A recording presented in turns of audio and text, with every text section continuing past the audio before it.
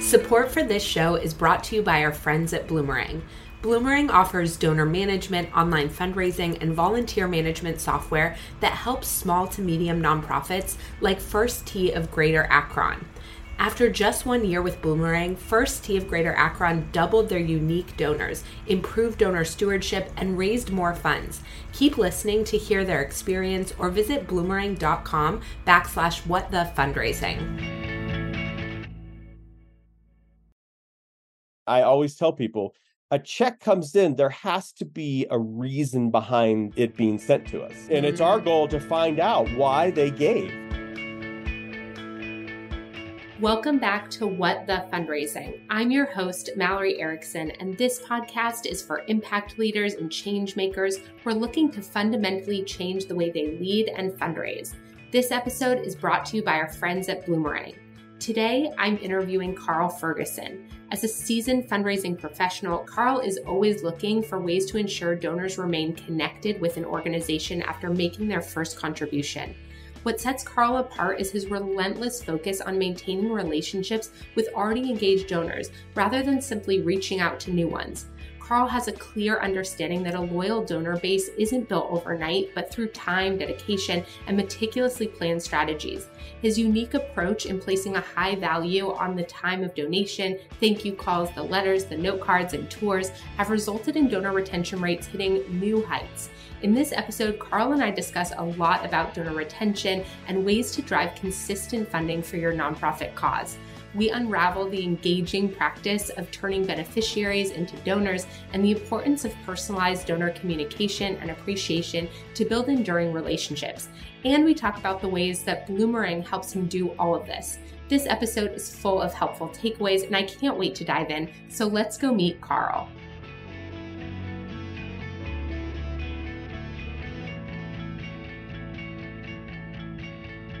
Welcome, everyone. I am so excited to be here today with Karl Ferguson. Karl, welcome to What the Fundraising. Thanks for having me. I am so happy that you are here, Karl, and I know we're having a few technical difficulties, so I'm going to share a little bit about your background, and then we are going to jump right into questions. So for everyone listening, Karl has been fundraising for 30 years and has worked for organizations from development organizations, international aid, all the way to mental health and hospitals. Now Karl works for an animal shelter, Espanola Humane, located in northern New Mexico, about a half an hour west of Santa Fe, and 90% of their clientele are low income. So Espanola Humane just celebrated their 30th anniversary last year. They began as a city-run shelter that was putting animals down every Friday when they weren't adopted. But after someone that worked for the city wrote an open letter encouraging a citizen group to take over, the organization was finally formed. Today, they have a mission of reducing the number of unwanted pets in northern New Mexico, and the way they do that is by providing free spay-neuter surgeries to the community. Last year, they did the most they've ever done, and they were able to provide over 6,550 surgeries, which is pretty amazing. So let's dive into getting to know Karl. Before we clicked record, you were sharing a little bit with me around your philosophy around fundraising and particularly how you think about donor engagement after folks make their first gift, which I think is something that a lot of fundraisers aren't necessarily oriented towards. We have a tendency in this sector to have a lot of shiny object syndrome around acquisition in particular, and the donor retention numbers across the sector are really low. So I'd love if you would just sort of orient us first to your philosophy around donor retention and donor engagement, and we can go from there. Sure. I always tell people when it comes to donor retention is if I have two people in the room and one person has given me a donation before, and it doesn't matter the dollar amount, and there's a person here that's just as engaged with our mission, but they've never given a donation, truthfully, I will spend more time with the person that's given us money because I have a better chance of getting another gift than I am from that first gift. Over the last 10 years, donor retention has been really a focus of mine because, again, when I receive a check or I receive an online donation or I even get an in-kind donation, I always say that person is sending me and the organization a message. I'm interested in supporting you, and what are you going to do? And a lot of people, I always say, especially larger donors, people don't typically come out of the woodwork that eventually become major donors. And they're typically their first gift is maybe $100, maybe Mm-hmm. $250, and they are seeing how are you going to steward them. So the first thing I do is, and this is where I do love Bloomerang in the respect that on the dashboard, they have that section where first-time donors pop up. So you're reminded on a daily basis to call those people. So I Mm. immediately call them.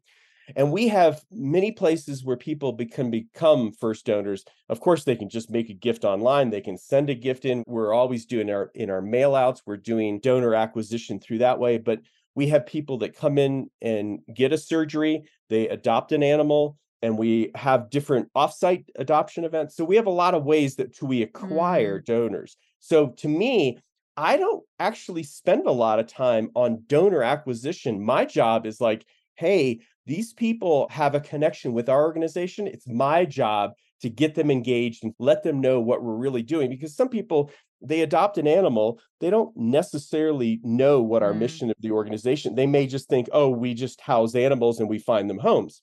We have a million programs that are a lot more involved than just sheltering animals.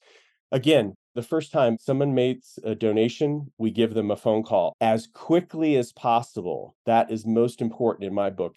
Also, they get a letter, they get that tax receipt letter. I always try to get it out the door within 72 hours of us receiving that gift. The one thing Mm. I hate is when I make a donation and I receive a thank you letter like 3, 4, 5 weeks later, I'm like, that doesn't show good stewardship or that the organization is really on top of their game. So I make sure that we do that. So first time donors get a phone call immediately. If somebody makes a gift over $250, of course, they get a phone call immediately. They also get a note card written by a board member about a month later. So let's just say that you make a donation and I know that you're friends with one of my board members. So I will call you and thank you. And then I'll call the board member and say, hey, give Mallory a call because she just made a donation. And I Mm. love when people call me and they say, man, your organization really has the thank you process down. And Mm. it's because it's the easiest phone call to make. I make Mm. tough phone calls. This is easy. This is easy to go, hey, thank you so much. And then what I also do is if I think that they've never been to our facility, I will always offer to give them a tour because to me, that's where Mm. I really get them engaged. So I track this. We have it, I think we've tracked it now for 12 years. So the things that I look at are donor retention, and we have a goal every year of 70%, which is super high. I know that. I think the national average is about 42%. So let's see, in 21, I hit the highest I ever hit. It was 68%. I was like, I wanted to hit 70% so bad. And then last year, it dropped down to like 56% or something like that. But I don't get too depressed about it because there are a lot of things that play into that percentage because Mhm. we have a lot of people that will give a donation and it's in memory of a friend of theirs and they live in New York. Most likely, I'm never going to get a donation. They're just making a donation in memory of their friend or their friend's pet or whatever. So I know there's a certain percentage that I really don't have a chance of retaining because it's really a one-off gift. But again, I am looking at trying to get that up there to 70% every year. And again, I always say, if I do the things that I say I'm supposed to do, which is first time thank you phone calls, getting thank you letters out within 72 hours, and making large donor thank you calls and note cards and giving tours to people that are new to us, my retention rate will always be at least above 50%. So retention is one thing. I look at number of households that give. I look at number of households that increase their gift from year to year. Mm. I focus on estate giving. So I look at the number of state gifts we receive and donors that we've lost. And also, we have a large facility employer in the area, and I do a specific campaign to those employees because the company does a 50% match. Mm. So, like when I started, we were receiving probably $40,000 a year from the employees of that company. Now, because I do targeted marketing toward them, we're over 170,000 a year just from those employees, because I always say, look, if you're going to donate to us, give through their employee giving program, because then we're going to get 50% extra through the company. Those are the three main things that I do for retention, is the phone calls, and then tours and thank you notes, but again, in a timely manner. And this is another thing that we started last year. So Giving Tuesday for most organizations has become quite large. One of the things that I wanted to try last year is I had myself and my assistant, we called everybody that made a gift of $100 or more on that day. So we were literally sitting there at our computer on Giving Tuesday, and as the donations were coming in, we were just immediately picking up the phone, calling, hey, Mallory, thanks so much for thinking of us on Giving Tuesday. Appreciate your gift. And people were like, because they literally had made the gift within 5 minutes, and we called every single person that made a gift of $100 or more. And that was huge. People loved that. Wait, that was happening in real time, or you called the people? Yeah. Okay. Yeah. So in other words, my sister and I, we were looking at the back end of our online donations. So as soon as a gift came in, we could see who it was from. We immediately made a phone call and said, thank you so much for your gift. And we did that all day long. And it was a lot of work, but it was amazing because people were blown away. And again, the faster you make that phone call after someone gifts has a more powerful effect, in my experience.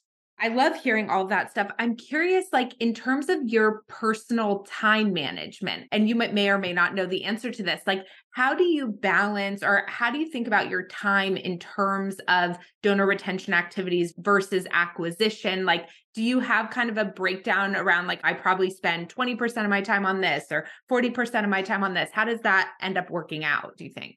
I would say I spend a majority of my time on retention versus acquisition, because we acquire donors and we have a fabulous person doing our social media.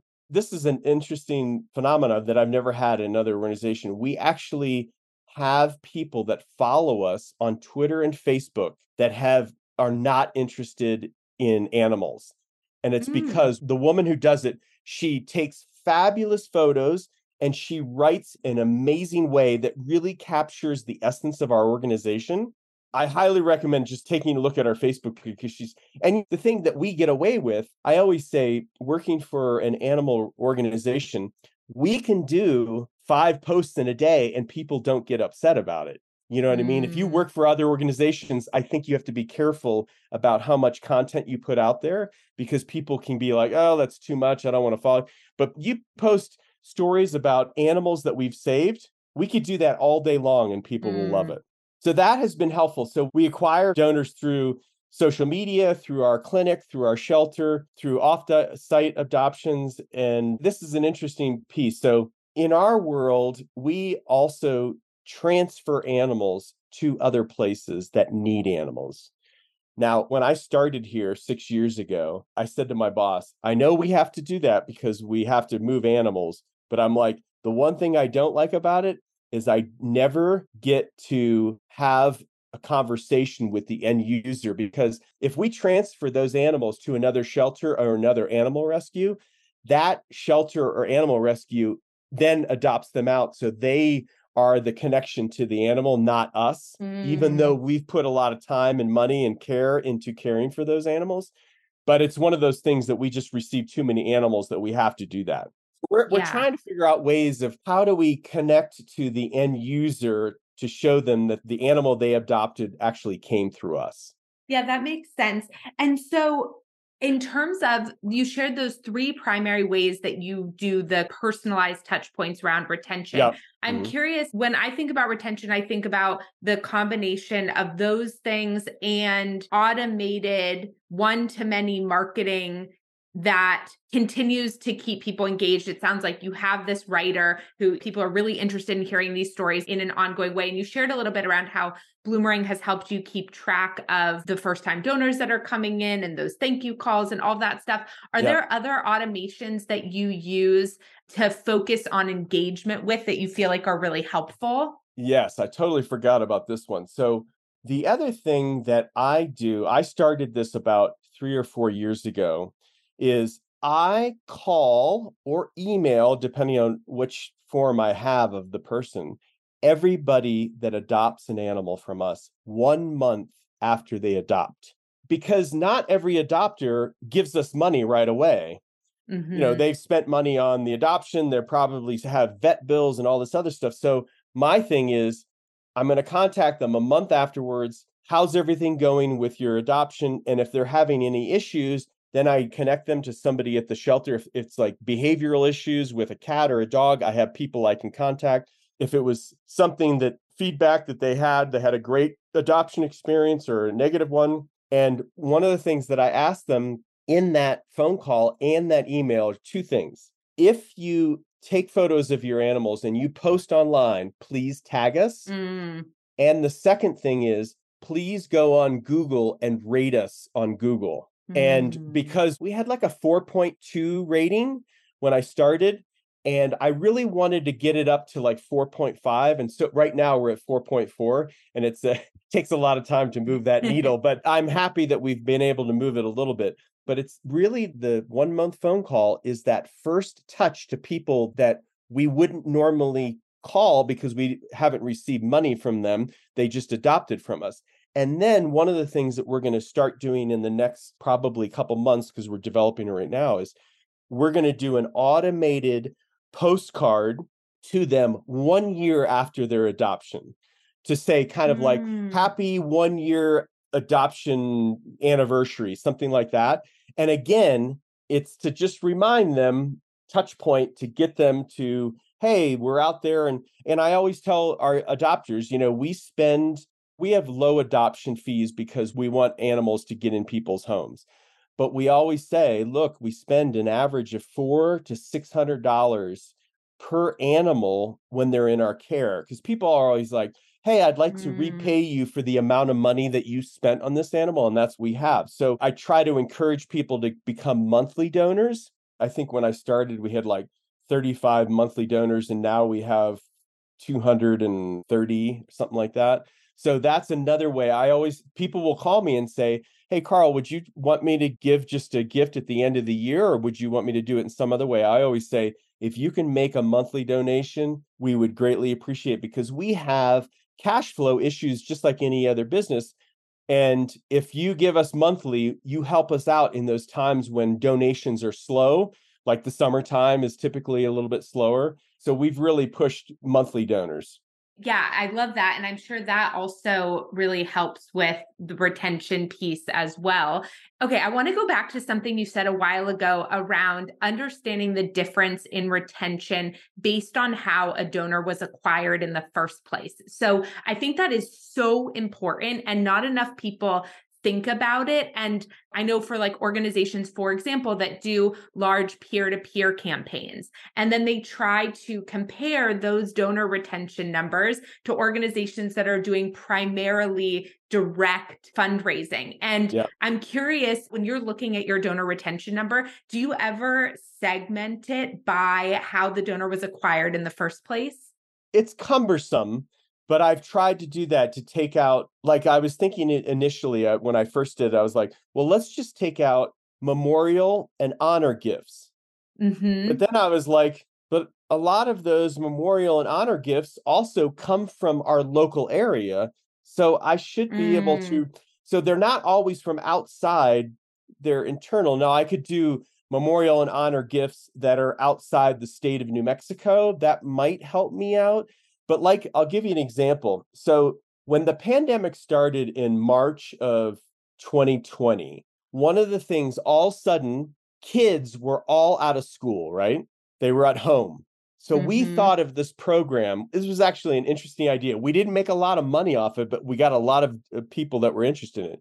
We called it pet portraits. So you took a photo of your pet, you emailed it to us, and we had all these kids that were sitting at home doing nothing. We had a whole cadre of kids. We would send the photo to one child. They would draw it, and then we would send that drawing to the person that they paid like $20 for the portrait. And then the child would then mail the drawing that they did of their photoed pet to the person, back to them. And I mean, we got people from all over the country that wanted to do this. It was so cool.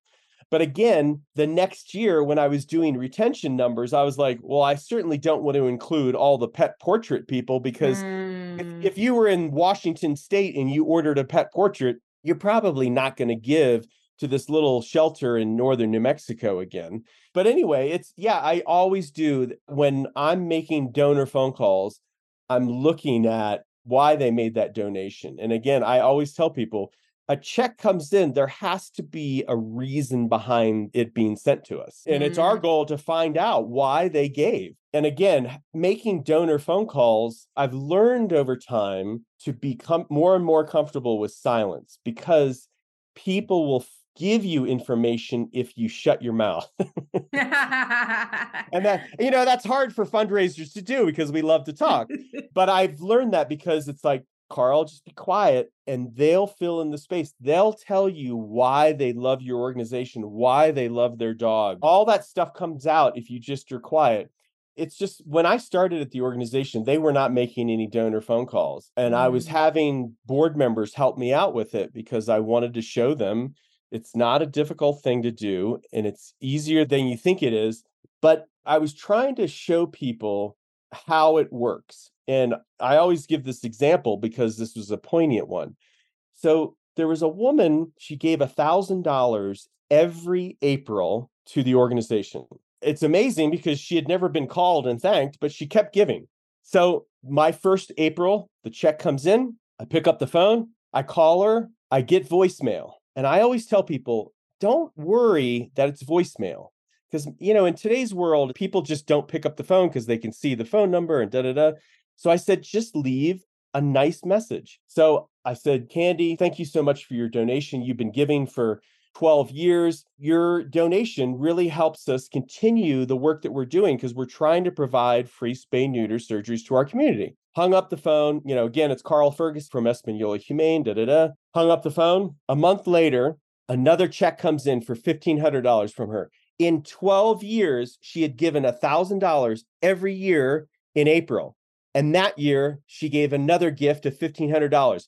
Is it because of the phone call I made? I would hedge my bets to say yes. They're waiting to be thanked. Even the curmudgeons of the world that say, oh, you don't need to thank me. I don't know.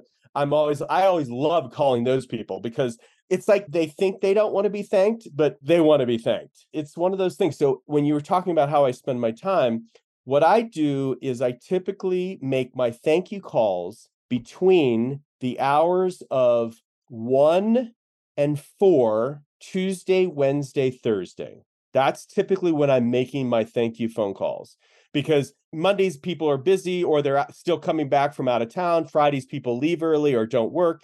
So I always say Tuesday, Wednesday, Thursday. And I like 1 to 4 because usually in the morning people are getting into work or whatever, they're getting their emails. And 1 to 4 is usually a time that most people, if I can reach them, I can talk to them. So that's what I do. And it's worked for me. And I just have it on my calendar every day. And I have, again, Bloomerang makes it easy. So I have 2 lists. I have the first donor call list, actually 3 lists. Monthly, if I have any new monthly donors, and then people that give $250 or more. So those are the 3 lists that I look at, and I make those phone calls Tuesday, Wednesday, Thursday afternoon.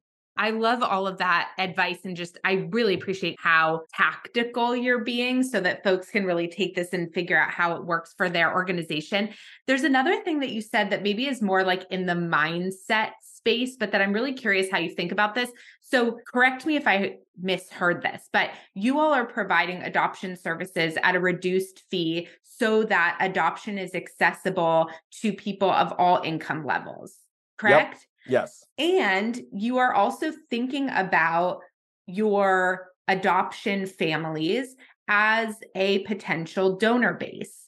And I can imagine that for a lot of organizations, or I know from a lot of organizations, that they have a hard time figuring out how to incorporate their beneficiaries as donors, or thinking about that transition that people who have received services from the organization can also be donors of their organization, and they feel guilty about it, or they feel like they don't kind of know how to invite a new relationship between them and that person. And I love the way that you talked about respecting that at first they've spent their money on this adoption. They have had a different types of financial relationship with the organization, but still really cultivating that relationship and then giving them the opportunity to invest back, give back to the organization later. But can you talk to me a little bit about this from kind of a mindset perspective? And if you've received any pushback from your board or other staff around like, those are the people receiving our services, we can't ask them for money, because that is like a very common thing in this sector. First Tee of Greater Akron needed to switch from an outdated donor management system to something more user-friendly. With Bloomerang, they found that and more. Executive Director Josh Smith commented, "We love Bloomerang. It's saved time. It's helped us raise more funds." By investing in a donor database that they actually loved using, First Tee of Greater Akron was able to raise more funds and continue creating lasting change in their community. To listen to the full interview with First Tee of Greater Akron, visit bloomerang.com/whatthefundraising or click the link in the show notes. No, I never have any pushback from that, because this is why I give tours of our shelter and our clinic, because the building that our shelter is in, we don't own it. The city owns it. They let us use it for free because we're providing a service for them. There's nothing fancy about it. The clinics are 3 double wide trailers. We own them outright. So that was paid for by a foundation. So we have a stone parking lot. We're right next to the sewage treatment plant. We're down a dirt road. So there's nothing fancy. And that's why I give people tours, because I want to show them we have a 9% overhead rate because we don't spend any money on ourselves. It all goes to program. And that's why it's like everybody that gets a service from us, they are eligible to become donors. And it doesn't matter. And I always tell people that's why we have people that give us $5 a month, and there's people that give us $1,000 a month. And you want to keep it open, because I treat all of those people exactly the same, because they believe in us to give us a monthly donation, and it doesn't matter about their means. And another thing that we've done, so when I started, I told my boss, I said, we have to be doing estate planning, because the largest amount of money is going to be transferred in the next 20 years. And if we're not a part of it, we're missing out on it. So we work with people on their estate plans. And one of the things that we offer is, because when I started, I knew a lot of people in town because I was doing fundraising at another organization. And most of our donors are over the age of 65. And they come in, I'm always like, well, Bob, you used to have a dog. He goes, yeah, but I'm 75 now. I don't want to get a dog now because I don't want to die and have the dog. So we have a plan for that. We say, we want you to have a pet until the day you die. And if you include us in your estate plan, we will find a home for that pet. So we put a little caveat in there, like, and some organizations say, if you have to leave us a certain amount of money for us to take your animals, we just say, you include us in your estate plan, we'll find a home for your animals. I just got off the phone last week with somebody, and I just said, make sure your executor knows how to contact us so we can take your 2 dogs if you would pass away. So that's one of the things that I like to make sure that we offer. And when I first started, I realized that everybody that had adopted an animal from us in the last 30 years, they were all prospective donors. Because what I started seeing when I started working at the organization was I'd get a check for $100 and the person would live in Florida. And I'd be like, what is this for? So I'd call them up and they were like, we adopted Fifi from you 17 years ago and Fifi just passed away. And I'm like, they have that connection with their animal. That's why it's our job to engage people early on so they realize that we were the ones that provided that animal for them. We were the ones that saved that animal. So please remember us as time goes on. You can be a donor to help us continue that on.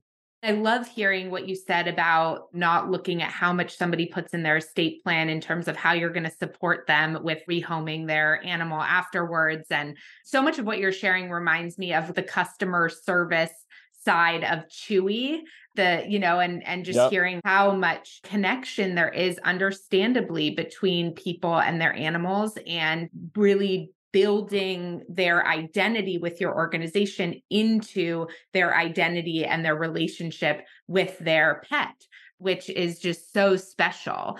Yeah. I Yeah. mean, it's our job to engage those people, to keep them informed about what we're trying to do, where we're going as an organization, our challenges, because this year has been crazy. Our intake has been, in the first 5 months, was almost up 100% over last year, the number of Wow. animals that are coming our way. And then the other one tied in with that challenges is staffing, Mm. finding, the labor force, getting people to work for you. And it's like, we've increased our pay like 30% pre-COVID, and people just are not applying for the positions they used to pre-COVID. And I think that's going to be our biggest challenge going forward and we have an end of day email every day that goes out to tell what happened in the organization. And I just worry that we're going to burn our staff out because they're working so hard and we're not able to hire new people because no one's applying for these positions. Yeah. So Mm. that's our biggest challenge. People always say to me when I tell them that I fundraise, they're like, oh, I could never do that. And what I always say is, and especially I tell this to new board members, first of all, I'm never going to ask a board member, if you don't feel comfortable, for you to ask for money. You don't have to do that. You can leave that to me. But I always say, look, you have to realize that I'm not just walking up to random people and asking Mhm. them for donations. People are engaged with us in some sort of way, whether they got an animal from us, they got a surgery from us, they somehow saw us on Facebook, whatever. They know us because they're engaged somehow. They came through one of those portals, right? So then it's Mhm. our job to educate them about what we're doing, what we're trying to do, because we have this mission of reducing the number of pets and unwanted pets, and that number keeps going down. This year it went up because of, we think, probably related to COVID, because our Mm. clinic was closed for a couple months in the beginning of COVID. So we're probably paying for it now. It's just, to me, the donors, they're animal lovers for one. I'm not talking to people that are not animal lovers. And Mhm. once I tell them about what we're doing, and I love getting people a tour because then I can show them what we're doing on the clinic side versus what we're doing on the shelter side.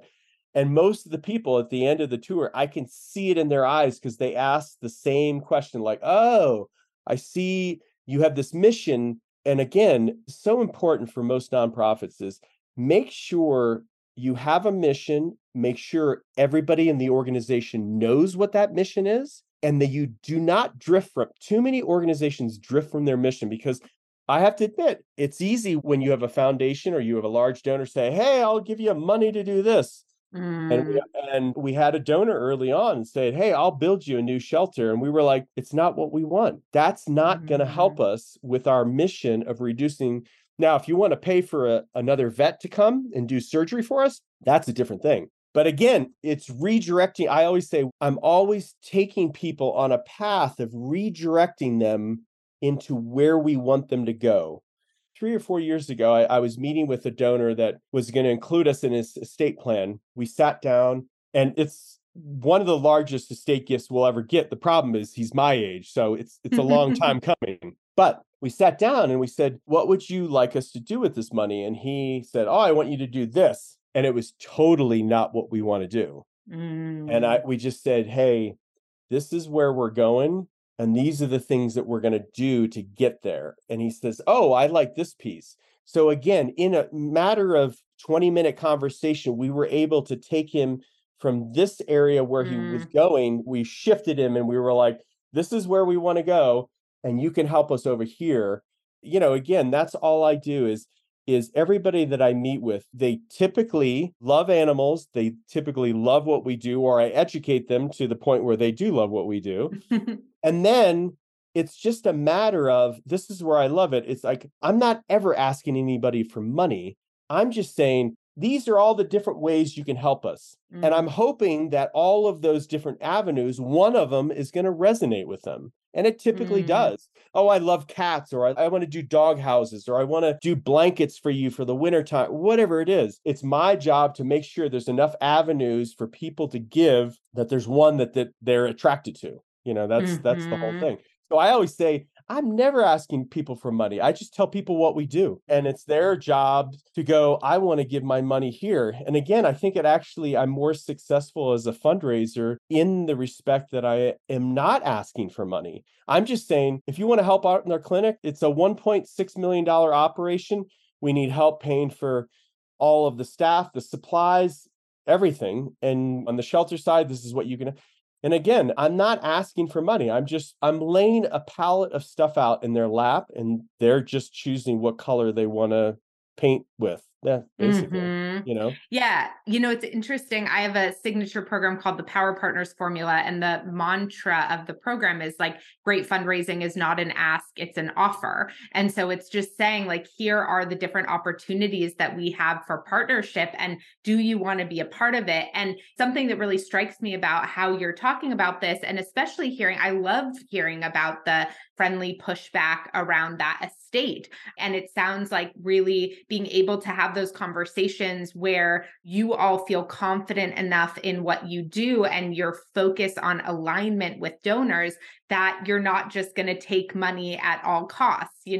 Someone on the podcast, I always say like, not all money is created equal. And I did a podcast interview yesterday and the woman said, some money is expensive. That's just such an important thing to remember, is that like, yes, we want retention. Yes, we want our names in estate plans. Yes, we want to raise this money, but not at all costs, right? Exactly. Not at all costs. And so I love that you're sort of holding that balance around having a high goal around retention that you're aiming for, but not letting that goal blind you around taking any money. Yeah, and exactly. And we do our big fundraiser is in the fall. It's called Fur Fest. My boss was like, when I started, she was like, I used to do these, I just don't do them anymore. And I said, look, the reason why you do them, first of all, I said, I hope to get to a point where that large fundraiser is worth doing, because it is a lot of work. But I said, the one thing is, a lot of our donors we don't get to see during the year. So it's the one time that we have a touch point that we get to see them. So I said, even if we break even, it's worth doing. But I've done it now where we figured out a formula that actually works and actually makes good money. So the formula is this: the evening has to be short, the food has to be really good, the space has to be really good, and we have a few silent auction. It's not a big silent auction stuff. We have really good drinks. The evening is short, and we know people are there to support us, right? Mm-hmm. So all I do, last year was I'll give you an example. So last year it was our 30th anniversary. So I said, I'm going to raise $150,000 before the event. And what we're going to do that night is we're going to try to raise another $150,000 for a total of $300,000 for our 30th anniversary. So I came in I had the $150,000. I was a little nervous whether we could raise $150,000 that night. We ended up raising $480,000. It was unbelievable. So I'm working right now on raising that money, because I was like, oh, I got to do that again. Because we also do a match in May and in November. So I got to come up with that match money. And now I got to come up with this match money. So it's a good problem to have. Yeah, but I know. I always say those are my favorite problems. Yeah, exactly. Put the pressure on me to figure it out. But yeah, it was incredible. And again, people leave, they go, the evening was fabulous. It wasn't a 5-hour event, and we got tons of food. We got great drinks, and it was a totally fun night. Last year was one of the best. It was one of those things that you walk away and you go, if I could create that kind of atmosphere every time I threw a party, I would love to. But it's like all the things came together in a perfect world. The auctioneer was really good. People just stood. I mean, one of my donors, I called her the day before because I wanted to know how much she was going to give. Because I said, I want to have a few people in the audience that I know what they're going to raise their hand at. And surprisingly, because she gives us like a couple $100,000 a year, she said, oh, I'm going to give $5,000. I was like, oh, okay. Because I was hoping she'd do more than that, but I was like, fine.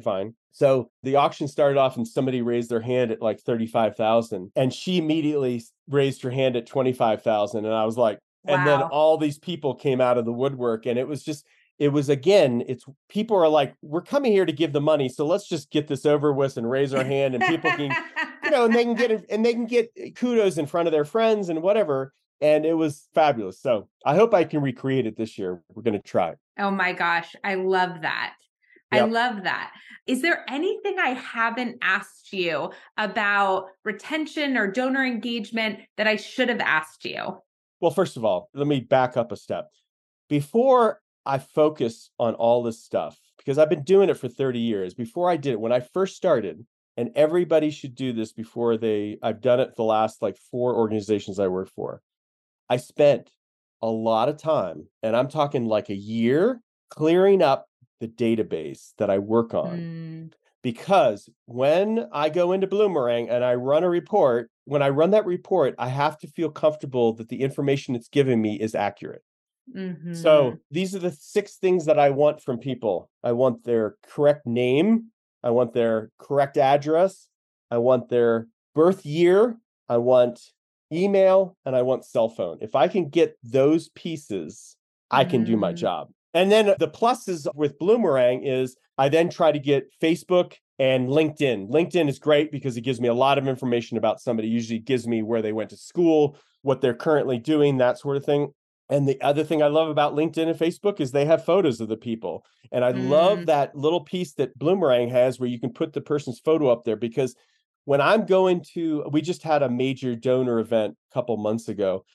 And again, I remember most people, but it's nice to, I run that list of RSVPs and then I look at people's picture before I leave my house to just go, okay, I remember what Mallory looks like, I remember what John looks mm. like. And then so I walk up and it's like, hey, John, I haven't seen you in a year. And I love those little pieces that Bloomerang has. And the other piece that I love about Bloomerang is when I run into issues, first of all, they're recreating their site all the time. They're adding new stuff. Mm. It changes, and all of it really helps me. And I give them suggestions on stuff that I've tried to do, usually in reports. I'm usually trying to do a report and it's not coming out the way I want. And so I usually sending them requests about, hey, can you change this so you can do that?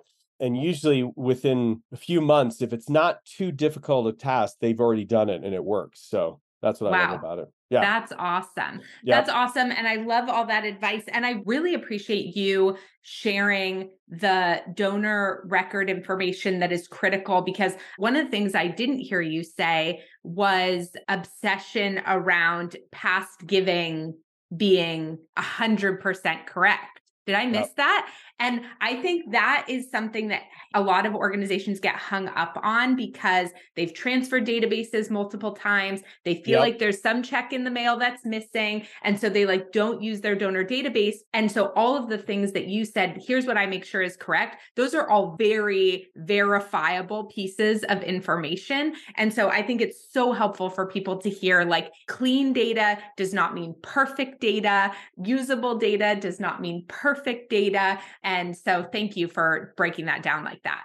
Yeah, no, and I tell people if I hire somebody to help me with my database, the one attribute they have to have is they have to be anal retentive. They just have to be because, when I started, I did reports like how many addresses do I have that are the primary address is New York. And the reason I did that is because when you're pressing N, when you're putting in the state, New Mm-hmm. Mexico, before New Mexico, I think it's New Jersey, and right after is New York.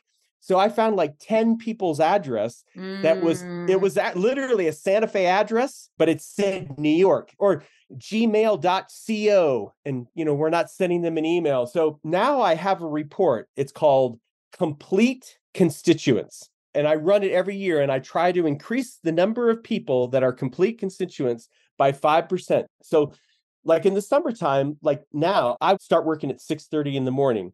Now I can't make donor phone calls during that time and I can't really talk to anybody at the shelter because no one's there yet. So what I do for like an hour, I start working on all these things like how many people have I added to the database in the last week or 2 weeks, and I don't have their birth year, or I don't have their email address, or I don't have, so I'm always constantly, and again, I just take it little pieces at a time. When I started, I spent 8 hours a day on the database, and it took a long time to clean up. But now I have it down where I just run these little reports, and I can spend an hour here, an hour there, and clean up everything and make sure I have everything. So to me, that's how I focus, because if I have all those pieces, that means I can reach that person in all of the ways that we reach people. So I can reach them by their phone, I can reach them via email, and I can reach them via social media, which is the most important ways. Absolutely. Yep. Thank you so much for this time today, for this conversation. I'm so grateful for all the wisdom you shared with our listeners, and cannot wait to hear when you pass 70% of that retention number. And I will be so excited. Yes, so you'll have to let me know. And just congratulations on all your success. And thank you so much for this time today. Okay. Thank you. Nice meeting you. Thanks.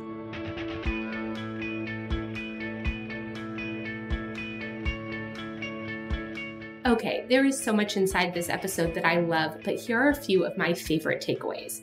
Number 1, creating a positive atmosphere through gratitude and encouragement can leave a lasting impression on your donors. By expressing thanks for their contributions and encouraging them to stay involved, you foster a culture of mutual respect and support. Some of the ways to create a positive atmosphere include sending a personalized thank you letter when you receive a donation or making a phone call to donors. Another is following up with a note card written by a board member about a month after receiving a donation, or offering a tour of the organization's facility to new donors to help further engage them in the mission. Number 2, monitoring and improving donor retention is like the North Star for nonprofits. It guides every aspect of fundraising strategies. By setting clear targets and tracking your retention rates, you'll quickly identify what's working and, more importantly, what isn't. Number 3, with so many communication channels to choose from nowadays, it's critical to reach out to donors through various avenues, whether it's via phone calls, email, or social media. Diversifying your donor communication can provide a personalized and engaging experience. And number 4, Karl uses and loves Bloomerang's dashboard feature to track and run reports, allowing him to prioritize first-time donors for immediate phone calls. So think about the ways that you can be using your CRM to enhance your donor retention. Okay, for additional takeaways and tips inside this episode, head on over to MalloryErickson.com/podcast to grab the full show notes and resources now. You'll also find more information there about Karl and our amazing sponsors, Bloomerang. Thank you for spending this time with us today. If you enjoyed this episode, we would love it if you would give it a rating and review and share it with a friend. I am so grateful for all of my listeners and the good hard work you're doing to make our world a better place. And if you miss me between episodes, stop by and say hello on Instagram under @whatthefundraising_. Have a great day, and I'll see you next week.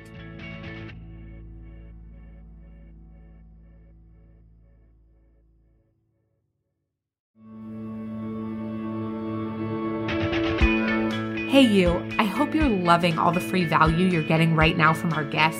And speaking of free value, I've raised millions in the nonprofit space without sacrificing my integrity or my alignment, and I'm sharing how I did it in my free webinar, How to Harness the Power of Prioritization to Raise More Without Burning Out. Go to MalloryErickson.com/workshop to register for the free training right now. I cannot wait to see you there.